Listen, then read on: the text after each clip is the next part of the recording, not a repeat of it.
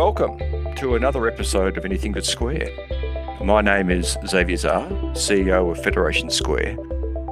Today, I'm joined by Katrina Sedgwick, OAM, Director and CEO of the Australian Centre for the Moving Image. Welcome, Katrina. Hi, nice to be here, Xavier. Thanks for joining us on this, auspicious day for a range of reasons that'll become relevant. It's 35 years today since Paul Rubens gave us Pee Wee Herman. Where were you when you first saw it? I can't believe it's 35 years. That's amazing and kind of shocking. Well, I was, a lady doesn't want to give away her age, but I will. I was 17 when that came out, and I was a performer at that stage. In fact, I was doing a lot of theatre and street theatre and clowning at that point. And I was doing TV as well. I was doing a sort of comedy magazine show on for kids on Saturday mornings. So, when that movie came out, it was a huge source of excitement to me and the sort of broader gang of performers and the motley crew that I used to hang out with in Adelaide at that time. We all absolutely adored it, of course. I mean, it's brilliant. He's a genius. And he is the true epitome of what clowning is. That the vulnerability and the eccentricity and the sort of complete commitment to taking performance right to the edge is exactly what clowning's about. And, I loved that film. Well, it's a significant film for a whole lot of reasons. I can remember going to the Valhalla when it was in Victoria Street, Richmond, and having to get permission to take the train in from the suburbs at the time. And the tie in my mind to ACME is that it was at ACME, actually, during your school holiday screenings, that my wife and I were able to introduce our children to Pee Wee Herman. You had an anthology, and this is going back maybe 5 or 6, possibly 7 years ago, which just filled my kids with delight. It's still a source of reference. It's still a source of jokes among my kids. That's, for me, just one element of ACME. Tell me, what's your vision for ACME? Well, I suppose, ACME is this kind of remarkable place. It's unique, really, in the world for the breadth of what it does. It was initially established, as Fed Square was created and opened in 2002. ACME was one of the sort of foundation cultural tenants, and it had been sort of conceived as a museum or a centre of the moving image at that time. And it was a place that was very much looking at how artists engaged and explored all the different sort of forms of the moving image. It had an exhibition program, and of course those beautiful cinemas that you took your family to, Xavier. And it was a place, a lot of kind of laboratories were there and different kind of workshops, and a place where there was a lot of kind of digital learning, which at that time was quite groundbreaking, I suppose. And in the intervening sort of 18 years, we've had such a astonishing sort of shift in how we consume the moving image. Nowadays we have these incredibly powerful smartphones in our pockets, which are, devices that enable us to consume moving image, to create moving image, and to distribute moving image. So what used to be a sort of a rarefied form that required a lot of budget to be able to create anything now has become a very kind of democratized form, one that is accessible to all sorts of people. And I think every new platform that artists can get their hands on is a place for experimentation and exploration and sort of hacking, if you like, what a technological tool can enable for them to tell their stories. And ever since film was invented, back in 1896, artists have been exploring the form. But as it's become more and more affordable, and as the different kind of technologies around it have proliferated, there's just this extraordinary kind of creativity that's alive in there, from, experimental video art, virtual reality, video games, auteur filmmakers through to blockbuster entertainment. And, I suppose the vision I've got for ACME is around creating a museum that really celebrates the interconnections between all of those different forms, because in the end, for the public, they're all content. They're all stuff that we engage with. And what I'm fascinated with, across my experience in the arts, I've been working in the arts all of my life, I'm really interested in how, an audience member can enter through one door and discover something, and that they know it's the kind of hook in, whatever that might be, and then exit having discovered something utterly new, a new way of telling a story, a new artistic approach, and a new voice, a new culture. And the moving image is so accessible and it's so portable in the way that you present it. It's not like an artist who paints a single painting that exists only in the one space at the one time.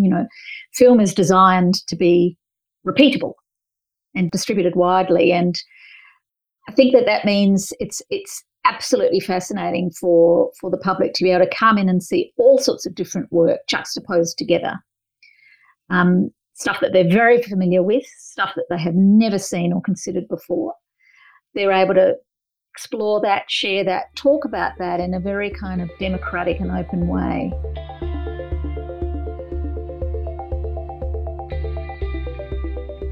You talk about ACME as a museum, and I suppose, the moving image, which you describe as, hypercurrent, fast changing, defined by technology, and also reflective and defined by societal developments, in real time. I mean, every day, every version, every new technology and application changes what you study and what you collect and what you protect and how you relate it back to the public.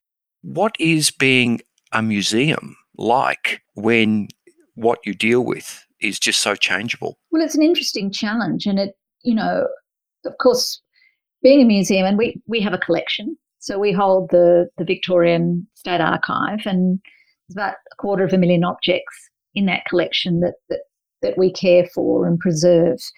And I think that's a very important act for any museum, is that act of preservation, that caring for our collective memory, and in our case, helping care for our audio-visual memory. But you're right. I mean, for us, it's not just about telling the past and the kind of present of the moving image. It's also being very alive to the near future. And how do we reflect that in a responsive and meaningful and dynamic way?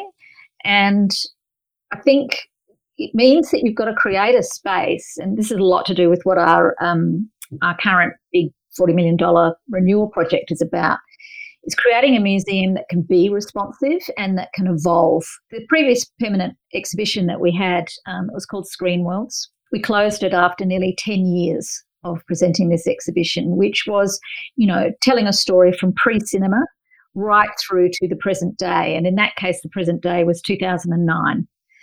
And, we updated a bit, but the issue was that the exhibition was designed, as most exhibitions are, to be the same. You curate it, you build it, and there it goes. It stays there. Now, when you're trying to tell a story of the moving image, that becomes incredibly challenging because, as you say, it is constantly evolving. There are new voices, there are new stories to tell. That is not to say that you abrogate your responsibility to explore the history, to explore our past, and people are fascinated by that. They want to know where it's come from. And there are wonderful stories about our history, like, Pee Wee Herman from 35 years ago. But you've got to set up a space, a series of, a kind of structure that enables you to respond to things and to be able to show that evolution, and also to anticipate what might be next. So I think, we've been very much thinking about our museum as a place of cinemas, galleries, and laboratories. And those spaces all intersect, and they all need to speak to each other, to evolve. We've created a sort of bespoke operating system that sort of sits underneath our entire museum, which we call XOS. It's the Experience Operating System.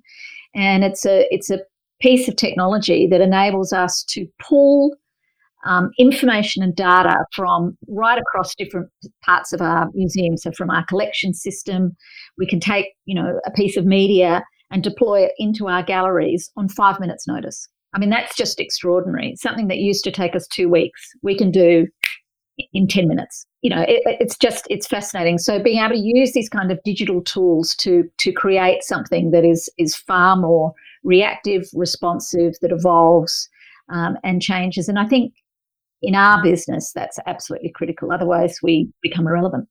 Well, I mean, you're reflecting, I think, a trend which is the constant turnover and representation and presentation of new material all the time. And I can't think of a more fitting setting than ACME that can turn on a dime and have something new for its visitors whenever they come. But we'll come back to that later because there is time to talk about the renewal and we want to go deep there. But before we get on to that, I want to stay on the subject a little longer. Museums. You are entrenched, established. You are a museum. But museums aren't just places for visitation. And to look at the past. They're also a place for scholarship. Their collections and their expertise allows you to harvest, new insights and share new information. How does ACME fulfill that role? So as I say, we've got a really beautiful collection, 120 years old in terms of the objects that are in it. And that's, a very specific collection. There's obviously the National Film and Sound Archive that fulfills a national purpose. Ours is very much a state collection, and it's got a huge range of materials in it that we care for and share and research around. And we've always had a kind of rich series of relationships with different research partners. Currently, we've got two fantastic partnerships, one with RMIT and one with Swinburne, who work with us across different areas of the museum. And through that, we're working on two ARCs, Australian Research Council grants at the moment. One of them is picking up on a previous ARC that we did with the universities, which looked at the sort of history of video games in Australia through the 1980s. And we were actually incredibly innovative at that time, quite groundbreaking. In fact, out of Melbourne, the Hobbit game, I don't know if you remember that, the Hobbit, which used to play on Commodore 64. It was the first game that entered my home as a child. And that was designed and created here in Melbourne. And we actually house the most significant collection of 1980s video games from Australia anywhere. And thank goodness we do, because it's taken a long time, I think, for cultural institutions to understand how important a piece of not just popular culture, but living culture and creativity and now economic impact video games was going to be. And of course, now the video games industry globally is bigger than film and television combined. It's enormous. So we did a great research project around our 80s games collection. We're now doing another one around our 90s collection of games. And as part of that, we're going to have emulation as a service. And that's where you're able to emulate the game in digital code out of its previous platforms. So you can imagine one of the other kind of big challenges in film is about redundant formats. Thankfully, we still have some 35 millimeter film, celluloid film made, but, we've moved now to digital. But of course, you consider all the different other formats. I mean, 8 millimeter, 16 millimeter, 35, 70. But of course, then tape formats, Vita, VHS, UHS, so many different kinds. Then you get onto things like CD-ROMs and then all the different other sorts of formats that people have used to store their digital code and their moving image work. So, yeah, absolutely fascinating. So the emulation service that we've got is going to enable us to take those video games out of redundant formats and make them accessible again. So I think that's a really exciting project. And indeed, we've just started a new partnership that is, again, quite groundbreaking. And it's with the National Film and Sound Archive and MARS, which is the Museum of Applied Arts and Sciences in Sydney. They have the Powerhouse Museum, the Observatory, and a range of other museums. And they collect sort of games hardware, if you like, and ephemera and, things around games. We collect the actual games themselves, the code. And now the National Film and Sound Archive have decided that they are going to move into collection of games, which is just fantastic. And we've just signed a tripartite agreement to make sure that we are able to build a collection of Australian video games of value between the three organisations rather than individually repeating each one. So, that's an example, but we have a whole range of different partnerships. We've just signed a major partnership with the Deutsche Film Forum, which is in Frankfurt, and we've been funded about 800,000 euros to work with them to take a piece of technology that we're developing for the renewal and do the next iteration of that with them over the next 4 years. So, yeah, it's a super exciting space to be in. There's so much kind of research opportunity with our tertiary partners and beyond. It is such a rapidly evolving space that is so all-pervasive in our lives. I mean, moving image, you could argue, is now the dominant form for us all, and the research opportunity is limitless. Well, it's been said if Da Vinci were alive today, it would be digital and projected and popular with a rich patron, probably from the tech sector. But you describe, a vast collection. That's one of your roles. What's the quirkiest? What's your version of the wood of the cross in your collection of bits and pieces from the moving image? Look, there's quite a bit of strange stuff in there. There's a film which we watch, but with kind of horror and delight at the same time, which is a film of a machine that was devised to milk mice. And that is quite challenging and strange, it has to be said. But I think one of my favourite things in our collection is this bizarre film made in 1969 by Fred Skepsey. Now, many of you would know Fred Skepsey is one of Australia's greatest filmmakers. He has had an incredible career in Australia and internationally. So he made, for example, The Chant of Jimmy Blacksmith and Devil's Playground, which were two hugely important films. Went overseas, made films like The Russia House, Roxanne, 6 Degrees of Separation, and so on and so forth. I mean, he's a really brilliant filmmaker. But early in his career, he made this small commercial film for the Australian Dried Fruits Association, and it's called 100 Odd Years From Now, and it is this utterly bizarre short film where they look into this sort of future run by women and machines. It is absolutely hilarious, and it's this very kind of gender-biased view of the future, and it is so bizarre and very funny. ACME, the first letter, Australian, such an intrinsically Australian, not just Victorian institution, Indigenous, I guess, established to collect, protect and exhibit Australian content. And I'd like to think as CEO here at Fed Square, that's a recurrent theme for our resident cultural institutions. NGVA is, of course, Australian content with the nation's largest Indigenous art collection. KHT, Koori Heritage Trust, at its core, it's about not just First Nations, but Koori people, history, storytelling and interpretation. Again, a recurrent theme of strong Indigenous content or Australian expression or both. With that in mind, how would you describe ACME's First Nation collection and work? You touched on it earlier, but I'd like to unpack it a bit more. We don't have a significant Indigenous collection, and for audiovisual material that principally lies with the National Film and Sound Archive. We do, of course, tell elements of the story of Indigenous voices and practitioners through the screen.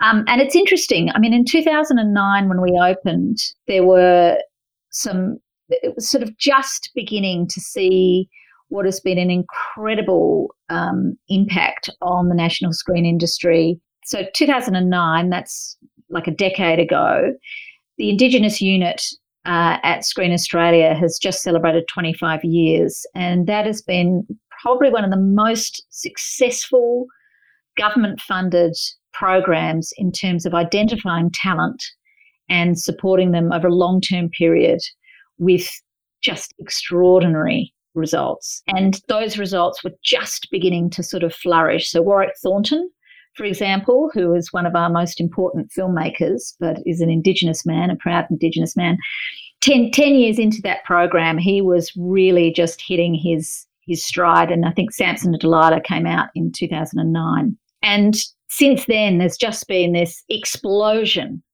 of Indigenous talent and making incredibly successful film and television in Australia, let alone the video artists working in that space. So we've shown a lot of work. I think what's changed in this new iteration of our permanent exhibition is the work that our Indigenous curators and our Indigenous advisory group have done, which has been to sort of really create a kind of rich spine that in a way contextualises the entirety of the Rest exhibition through an Indigenous prism. And I think that that's a radical shift for us, and one that, as the Australian Centre for the Moving Image is super important. So the Australian section, which is in the heart of our exhibition now, is literally wrapped in a commissioned work that talks about self-representation. So rather than films about Aboriginal people, these are films made by Aboriginal people. And this kind of sense of self-representation is absolutely brought to life through all of the different works that we highlight. We've commissioned a number of artworks and short films, which will be showcased permanently in the exhibition. And I think that's just such a significant shift for a museum of our kind, and an absolutely fundamental and important one. I should just add, in those glorious days, Xavier, when we had lots and lots of international tourists, the most asked question is, have you got anything by Indigenous artists? Well, there's an awareness and there's an appetite, and that's a good thing. And our role is to move forward and fill that in its various ways. Beyond First Nations, content and subject matter and eyes, are First Nations or Indigenous filmmakers impacting or influencing modern cinema and screen culture? Are there themes coming out? Oh, absolutely. Absolutely. And some of the most influential films of the last sort of 15 years have been by Indigenous practitioners, no question. And same in moving image art and visual art across the board.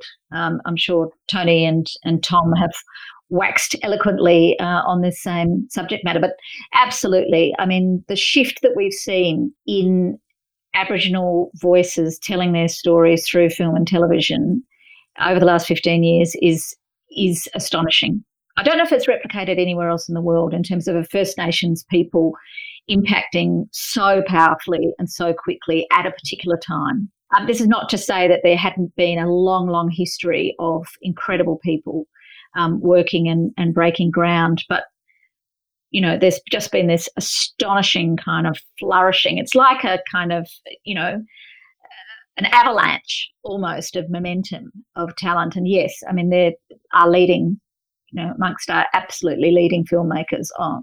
So it's really exciting and inspiring to see. And, we will be continuing to showcase those stories. And I think it's been helped for us too. We've had Rachel Mazza, who is a well-known theatre actor, film actor, and now runs Obituary Theatre Company on our board for 3 years, and she's been part of the Indigenous Advisory Group. And also Darren Dale has joined our board, who, with Rachel Perkins, who many people would know, they run Blackfella Films, which is, again, a very, very influential and important production company based in Sydney. And I think having both of their input as we've been evolving over the last few years and into the future is absolutely critical. So from where you're sitting at ACMI, what are some of the exciting themes and techniques that are coming through modern cinema and digital culture? I think it's a fascinating time. As I said, the sort of democratization of technology is super interesting. Being able to access camera equipment, which previously used to be the sort of domain of the Hollywood film and the auteur and so on, and the studio, has now been so democratized. And one of the ABC series that is on iView at the moment is a film, and I'm sorry, I can't remember the name of it right now, but basically a couple who went to Spain to get married just before lockdown, and her mother came over as well to stay with them, ready for the wedding. Well, then lockdown happened and the wedding had to be cancelled, but they all had to stay in the apartment together for months. You've got the three of them there, and he's a filmmaker, so he made a film about it. And the three of them act in the film, and they shoot it on his iPhone. And it's just fantastic. And you can make these kind of very sort of spontaneous and responsive works at the same time as making these incredibly expensive, complex, multi-layered, blockbuster, heavily CGI post-produced films. The breadth of expression that you can have through the medium is fascinating. And of course, all of these new tools are coming up now with augmented reality and virtual reality that again offer new ways to kind of experiment and explore. And I think, we're going to see more and more practitioners who are able to sort of move between forms in really interesting ways. Theatre makers moving into feature films, moving into virtual reality, and vice versa, this kind of shifting and moving. I think the other thing that's really interesting is the impact of video games. And, we've seen it over the last sort of, again, decade, really, the sort of impact on filmic narrative, that there's no sense that you've got to have this sort of linear narrative anymore. And that's not that people haven't been experimenting with that for decades, but in terms of the audience and in terms of a mainstream audience, everybody's now very comfortable with moving across multiple time frames and multiple points of view. And I think that kind of literacy is super interesting. I think the other thing that is kind of an interesting trend right now is just the impact of social media, its ubiquity, and the power of kind of propaganda / fake news within that medium. The need for interventions to be able to establish what truths could be, are, and again, the sort of sophistication of audiences to receive information on one hand and to receive it in a whole series of different forms through the different platforms that they explore, be it television, broadcast, be it Facebook. But I think there's really interesting trends that are going to have to emerge around media literacy and how we navigate through this increasingly constructed world of media that we consume. Drawing the line between factual and fiction is hard these days. I think that there's going to be increasingly content, storytelling, and activism, I think, in those spaces around those issues. You raise a really interesting point. News as entertainment, fake news as content indistinguishable from truth, all of it digitally available. And, to the casual observer, it's all entertainment and it's all moving images. You have quite a challenge, I think, in picking through that. Can you even hazard a guess as to what your exhibits might look like in 5 or 10 years, given that you will, in 5 or 10 years, be reflecting what occurs in the intervening period? I mean, one of the things we've been really focusing on is that in a world where we are dominated by these different platforms using algorithms to feed us content, AI and machines are selecting and recommending to us constantly. They're even selecting which of our friends get through to us, with their recommendations.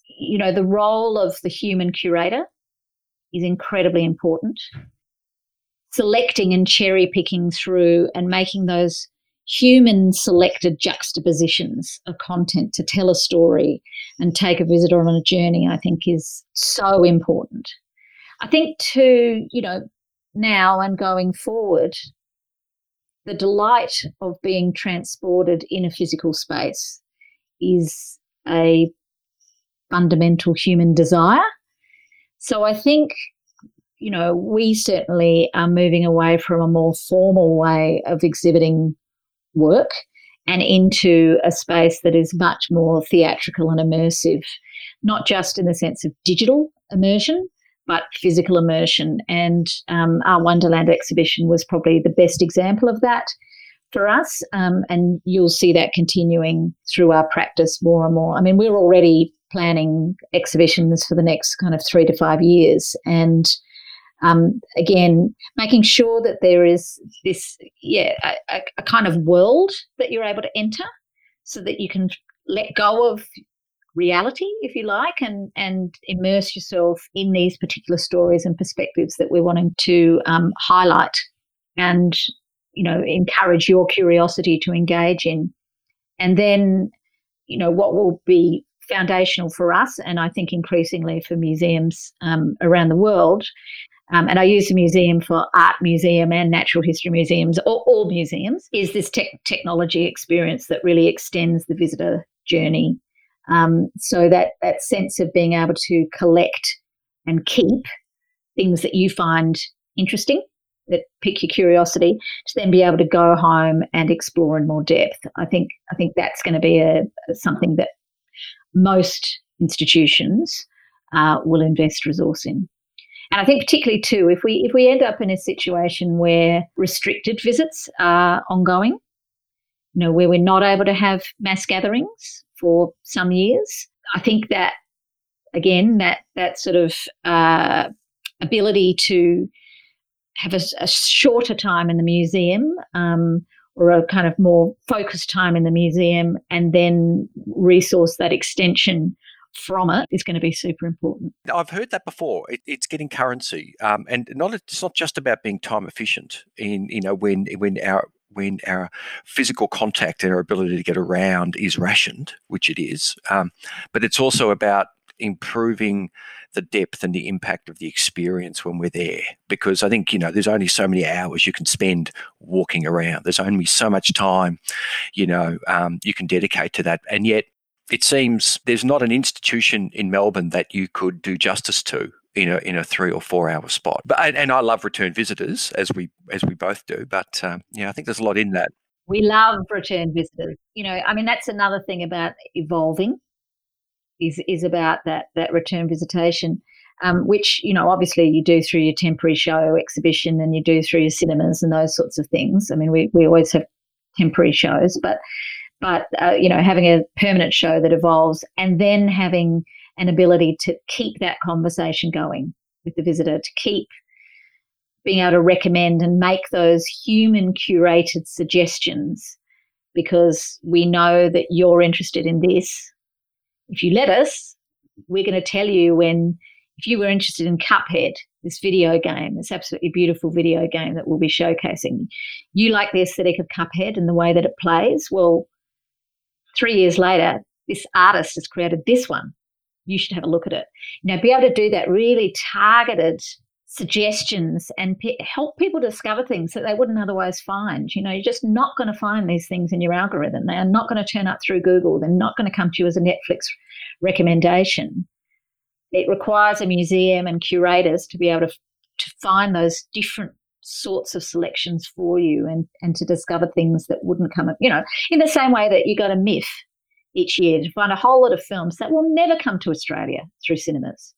They just never will. You might see a few of them on SBS on demand, but that's it, So how do you connect with those films? How do you discover them? And it's that ongoing conversation year round with visitors that I think is so important. And, for Fed Square and for us, it's going to be all around the local visitor. It's all around Victorians for the next few months. It always is about Victorians, of course, but even more so. And how do we ensure that we really just have those great, rich conversations with them, people of all ages across Victoria, whether or not they're actually able to come in to the museum as regularly as they'd like. You speak about museums and these trends, these new ways of thinking and curation, the work that only an institution can do to create the possibility for someone to generate their own journey and for it to be unique. If you were to think globally, would you reference yourself with another institution? It doesn't have to be in the moving image. Do you see inspiration in other directors' ways in which they run their institutions? Well, constantly. And I think what's interesting about being kind of a bit of a hybrid, which I think ACME is that we can get inspiration from so many different institutions. There's kind of nothing really like us. There's the Museum of the Moving Image in New York, a lot smaller than us. They've got a beautiful collection, including the Jim Henson collection, which is so they've got a permanent Henson show on actually, which is just great. So they're probably the most similar to us, but I think they have about 250,000 visitors a year. So we're much, much larger. And the scale, I suppose, of what we're doing is bigger. We've brought out 2 V&A shows now. We had Hollywood Costume, but David Bowie is really was, the V&A started doing these very theatrical exhibitions, and that David Bowie was a great example of that. And we had that as our Melbourne Winter Masterpiece in 2015. That was very influential for us. But we also looked to a whole range of different art forms. My personal background is in theatre and the performing arts, and I think there's a lot of inspiration in particularly the kind of site-specific performance where you again, as you were just saying, a visitor having a physical journey through a space is something that I think is super interesting. The Academy Museum is going to open up in Los Angeles next year. They will be a very important partner for us going forward. We've already had had a lot of conversations with them about, curating exhibitions together and so on. We work quite a bit. Te Papa in New Zealand, the National Museum there, has taken 2 of our exhibitions, and we talk a lot with Te Papa, and we think they're, just a really wonderful museum with a lot to learn from.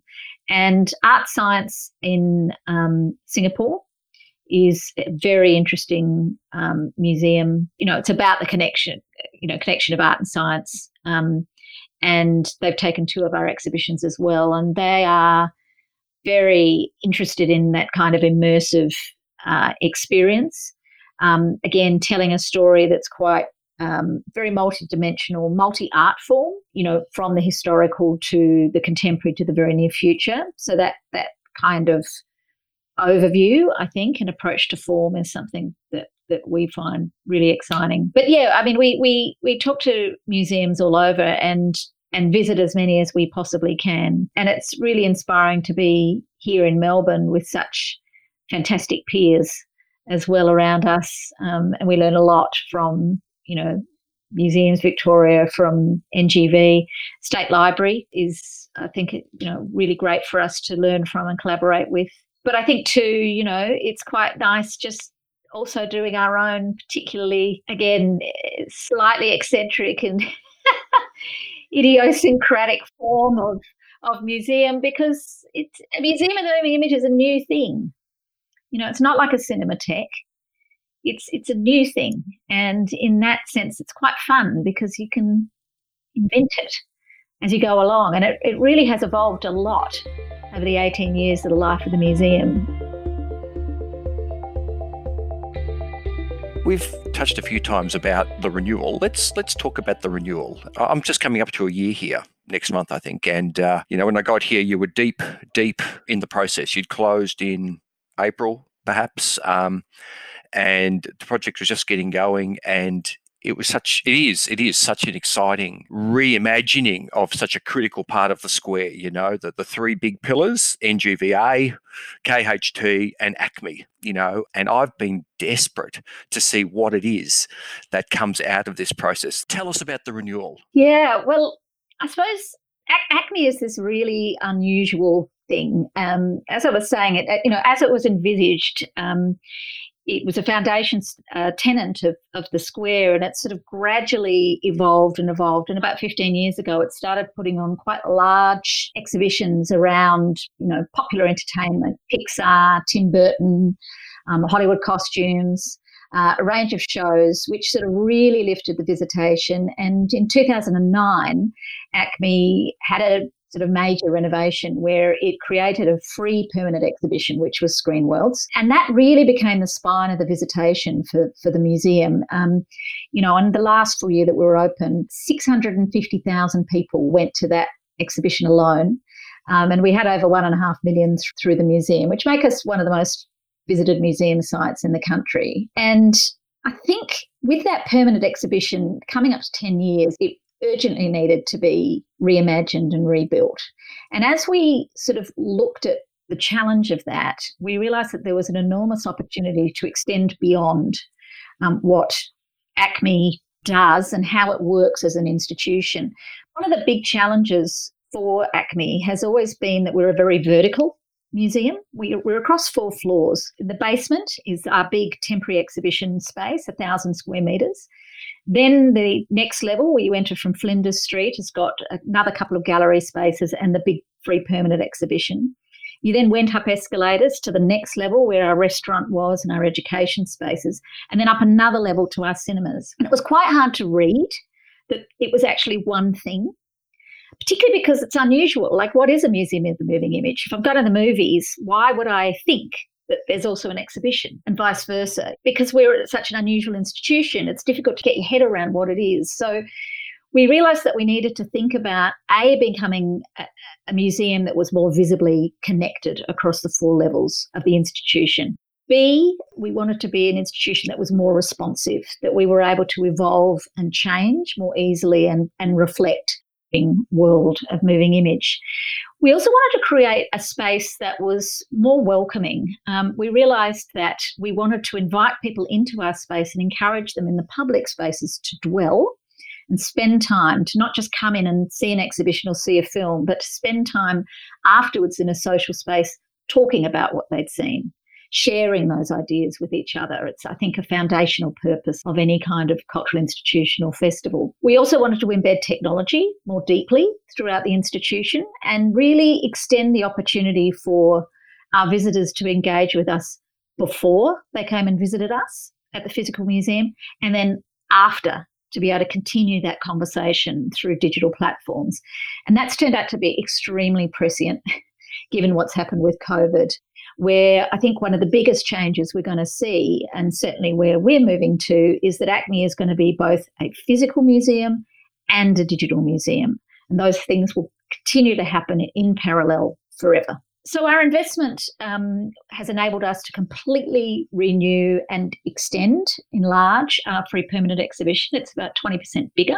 So it's now over 1,500 square metres of exhibition space, free to the public, very interactive, very theatrical. It's highly designed. It takes you through a really wonderful journey that explores not just the final end product of making, but how you make things, and it sort of illuminates process in this very interactive way. We've spent a lot of time working with our Indigenous curators and with our Indigenous advisory group to really reflect the place that we're in and make sure that we're not only reflecting that we are on Aboriginal land, but also that First Nations practitioners in the moving image space are incredibly successful, influential and important voices in our screen industries. And so we'll see that permeating through all aspects of the museum. We've also upgraded and updated our education spaces. We've taken our collections team, which were previously housed at the bottom of the Yarra building, actually, in the river room. We've decided we want to really highlight their work and that important act of preservation and collecting. And so we've actually creating a media preservation lab in the Fed Square foyer, Fed Square level foyer, where you will be able to see people at work doing that important practice on a daily basis. We've created a new retail space, which is down on Flinders Street, which will become much, much more visible and I suppose illuminate and explain in a way what our museum is for passerbys. Previously, there was an event space there with black curtains, so you couldn't even see in, whereas now that's not going to be the case. And we've also expanded our event spaces. We're also going to have a brand new cafe and restaurant and upgraded cinemas. So it's a really sort of nose to tail, top to bottom transformation. It's very ambitious, and I think particularly the architectural interventions, I think, just make the building a lot more coherent as a cultural institution of our kind. I think the programmatic interventions really rich and engaging and complex. And then I think the technological and digital interventions are groundbreaking and really pushing, how museums and how cultural institutions kind of harness these technologies to have a more complex and rich conversation with their visitors. You're really describing a brand new museum, really, built on the history of the old, but something that I know will bring millions of visitors to when you open. Speaking of opening, it's hard to speak about opening without talking about COVID-19. How has COVID-19 impacted ACME? It's obviously been a huge thing for every single member of our society and every human around the globe. It is an extraordinary time to be living through. For ACME, I think that we've been fortunate. We were already closed when the first lockdown hit, which meant that I think a lot of the trauma that many organisations, individual practitioners, institutions like us didn't have, because we weren't midway through doing what we do and having to just amputate it. And because the construction has been critical, an essential service, that's been able to continue. So we've really been able to continue that momentum. But we also had a number of programs we were running, and it's been exciting to see how our team has rallied and changed and pivoted. It's the word that we're all saying now, but taken those programs and reimagined them for a digital form, and we've been getting wonderful take up. With what has been a relatively small program, we've increased our web traffic by 100%. So that's been just, I think, really rewarding. I think longer term it will benefit us, because we all know that COVID is here for a significant time longer, and it has forced us all to change our habits, the way that we work, the way that we communicate, the way that we learn. And what we found is that programs that we had put on in ACME, so for example, Top Screen, we work with the Department of Education and screen a selection of the very best films that have been made by Year 12 students across the state. And we screen them in our beautiful cinemas, and families, friends, schools come along and watch. Now, that couldn't happen this year, so we put them online. Well, normally we would have about 1,000 people come through our cinemas. Over 4,000 people have registered to watch the screenings. So we're just seeing that the access, the kind of reach, has really expanded by this kind of digital opportunity. And we're seeing that in terms of the industry programs we put online, the cinema programs we put online. And I think the big thing that we are learning that's going to change us going forward is that we won't stop doing these things in our museum. We believe passionately in audiences coming together in a shared space to explore stories together. I think it's a fundamental purpose. But we can also add a simultaneous layer online. And I think that will be where we're going. With the new stage 4 restrictions, we have been slowed down considerably. Our staff were on site beginning to install objects. They're now back at home. There will be a small amount of building activity, but a very small amount. So that is going to slow us down, but that's the way it is. But I must say, I just look at what's happening across the creative industries, and people talk about different industries being disproportionately impacted by COVID. That's certainly the case with the creative industries. It's interesting. So many artists, they're not casual workers as such, but they are in the sense that they work project to project. And as such, so many of them have been ineligible for JobKeeper. Everyone's got a mortgage or rent to pay, families to feed. It's made a sector that was never rolling in dough very, very vulnerable.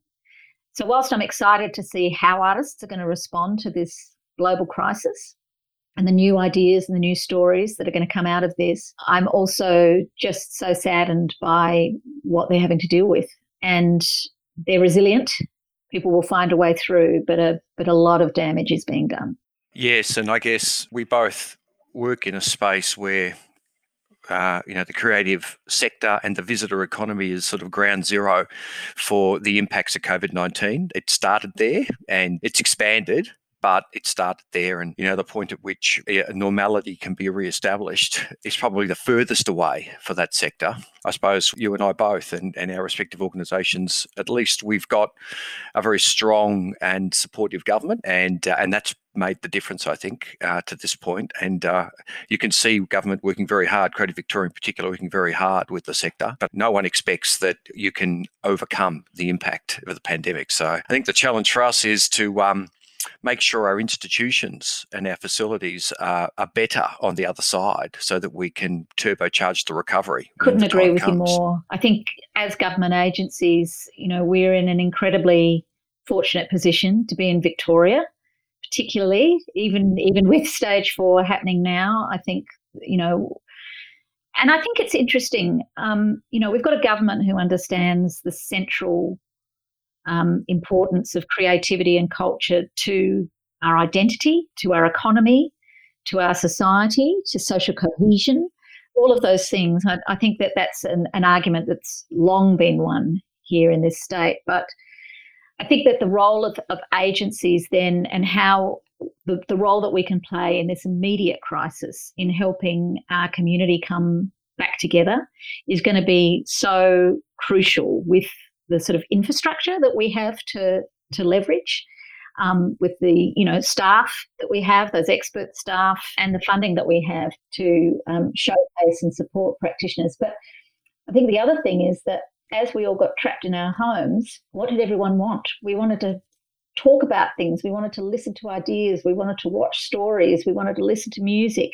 You look at the take-up of digital offers, artists immediately going online, and this incredible kind of response from audiences. I think audiences understand that culture in their lives is part of our lifeblood. It is so important to our health, to our mental health, to our ability to communicate.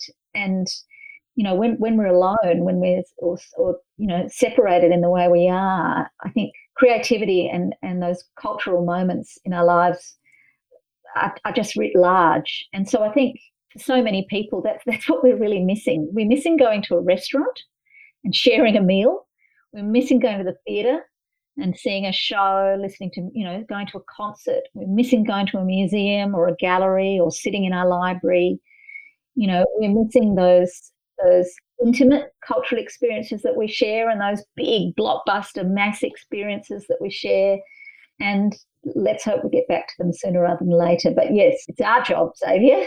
It's critical to ensure that we are part of that recovery. And so this is the other wonderful thing for us with our renewal project. This is a $40 million project. We got our investment 2 years ago from the government, and we are now sitting on this jewel of a new museum, and it's fantastic. I know you've been inside and you've seen it. It is fantastic.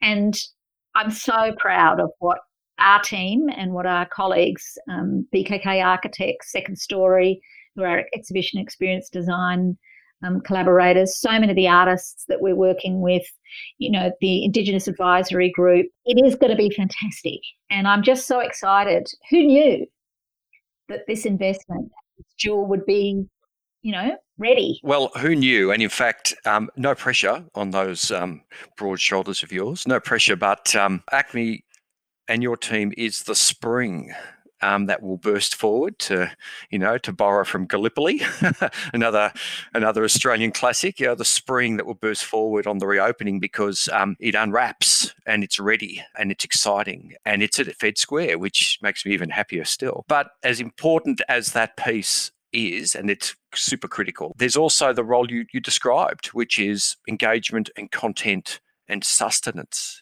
for the soul. Tony Elwood and I talked just a week or so ago in a podcast like this about digital engagement being so important, unlocking the collections, engaging people, enriching the experience, deepening the experience, something you need to do now, but something that will actually have a legacy going forward. And our colleague in Tom Mosby, our CEO of the Koori Heritage Trust, also at Fed Square, the same insights, which is pivoting to digital, pivoting to accessible, not just accessible, but engaging and adding to the physical experience, which will return in time. Going back to the benefits of COVID-19, if there are any, what do you think is a positive that you'll take out of this experience for ACME? Well, a huge positive has been the resilience of our team. It's really brought us closer together as we've been forced apart, interestingly enough. And I think that story may be playing out in a lot of places, actually. I'm actually even finding, like on my street, the way we're working as a neighbourhood. It's very, very interesting. Yes, I think this notion around digital and that audiences have caught up with what the potential is. There were barriers to it. People were a bit reluctant about it. Oh, I don't know the technology. I'd rather just go. You didn't even consider the possibility that watching a live stream could be a satisfying experience. I think that's completely changed.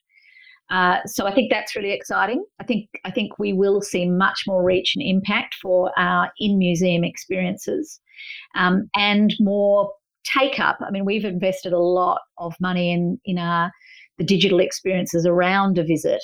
And as I was saying before, the sort of pre-visit and post-visit experience, I think we're going to get substantially more engagement in those things because the audience is now ready. We don't have to educate them. They're hungry for it. The other thing is we've learnt that working from home and flexible workplaces are a good thing. They can be fantastic. As somebody who's, a working mother, I've worked the whole way through my two children and some of that part-time, I know how important it is to have a flexible workplace. And I think there's been a reluctance for many people to understand that working from home is an option. I'm not suggesting that working from home with small children who are homeschooling is a great option. I think that's very stressful and traumatic. But I think a more flexible workplace, and a workplace that can have all sorts of remote opportunities is going to be super important. New episodes of Anything But Square are released every Wednesday, and we encourage you to subscribe to the podcast and sign up to our newsletter at fedsquare.com. Take care, and we'll see you next Wednesday.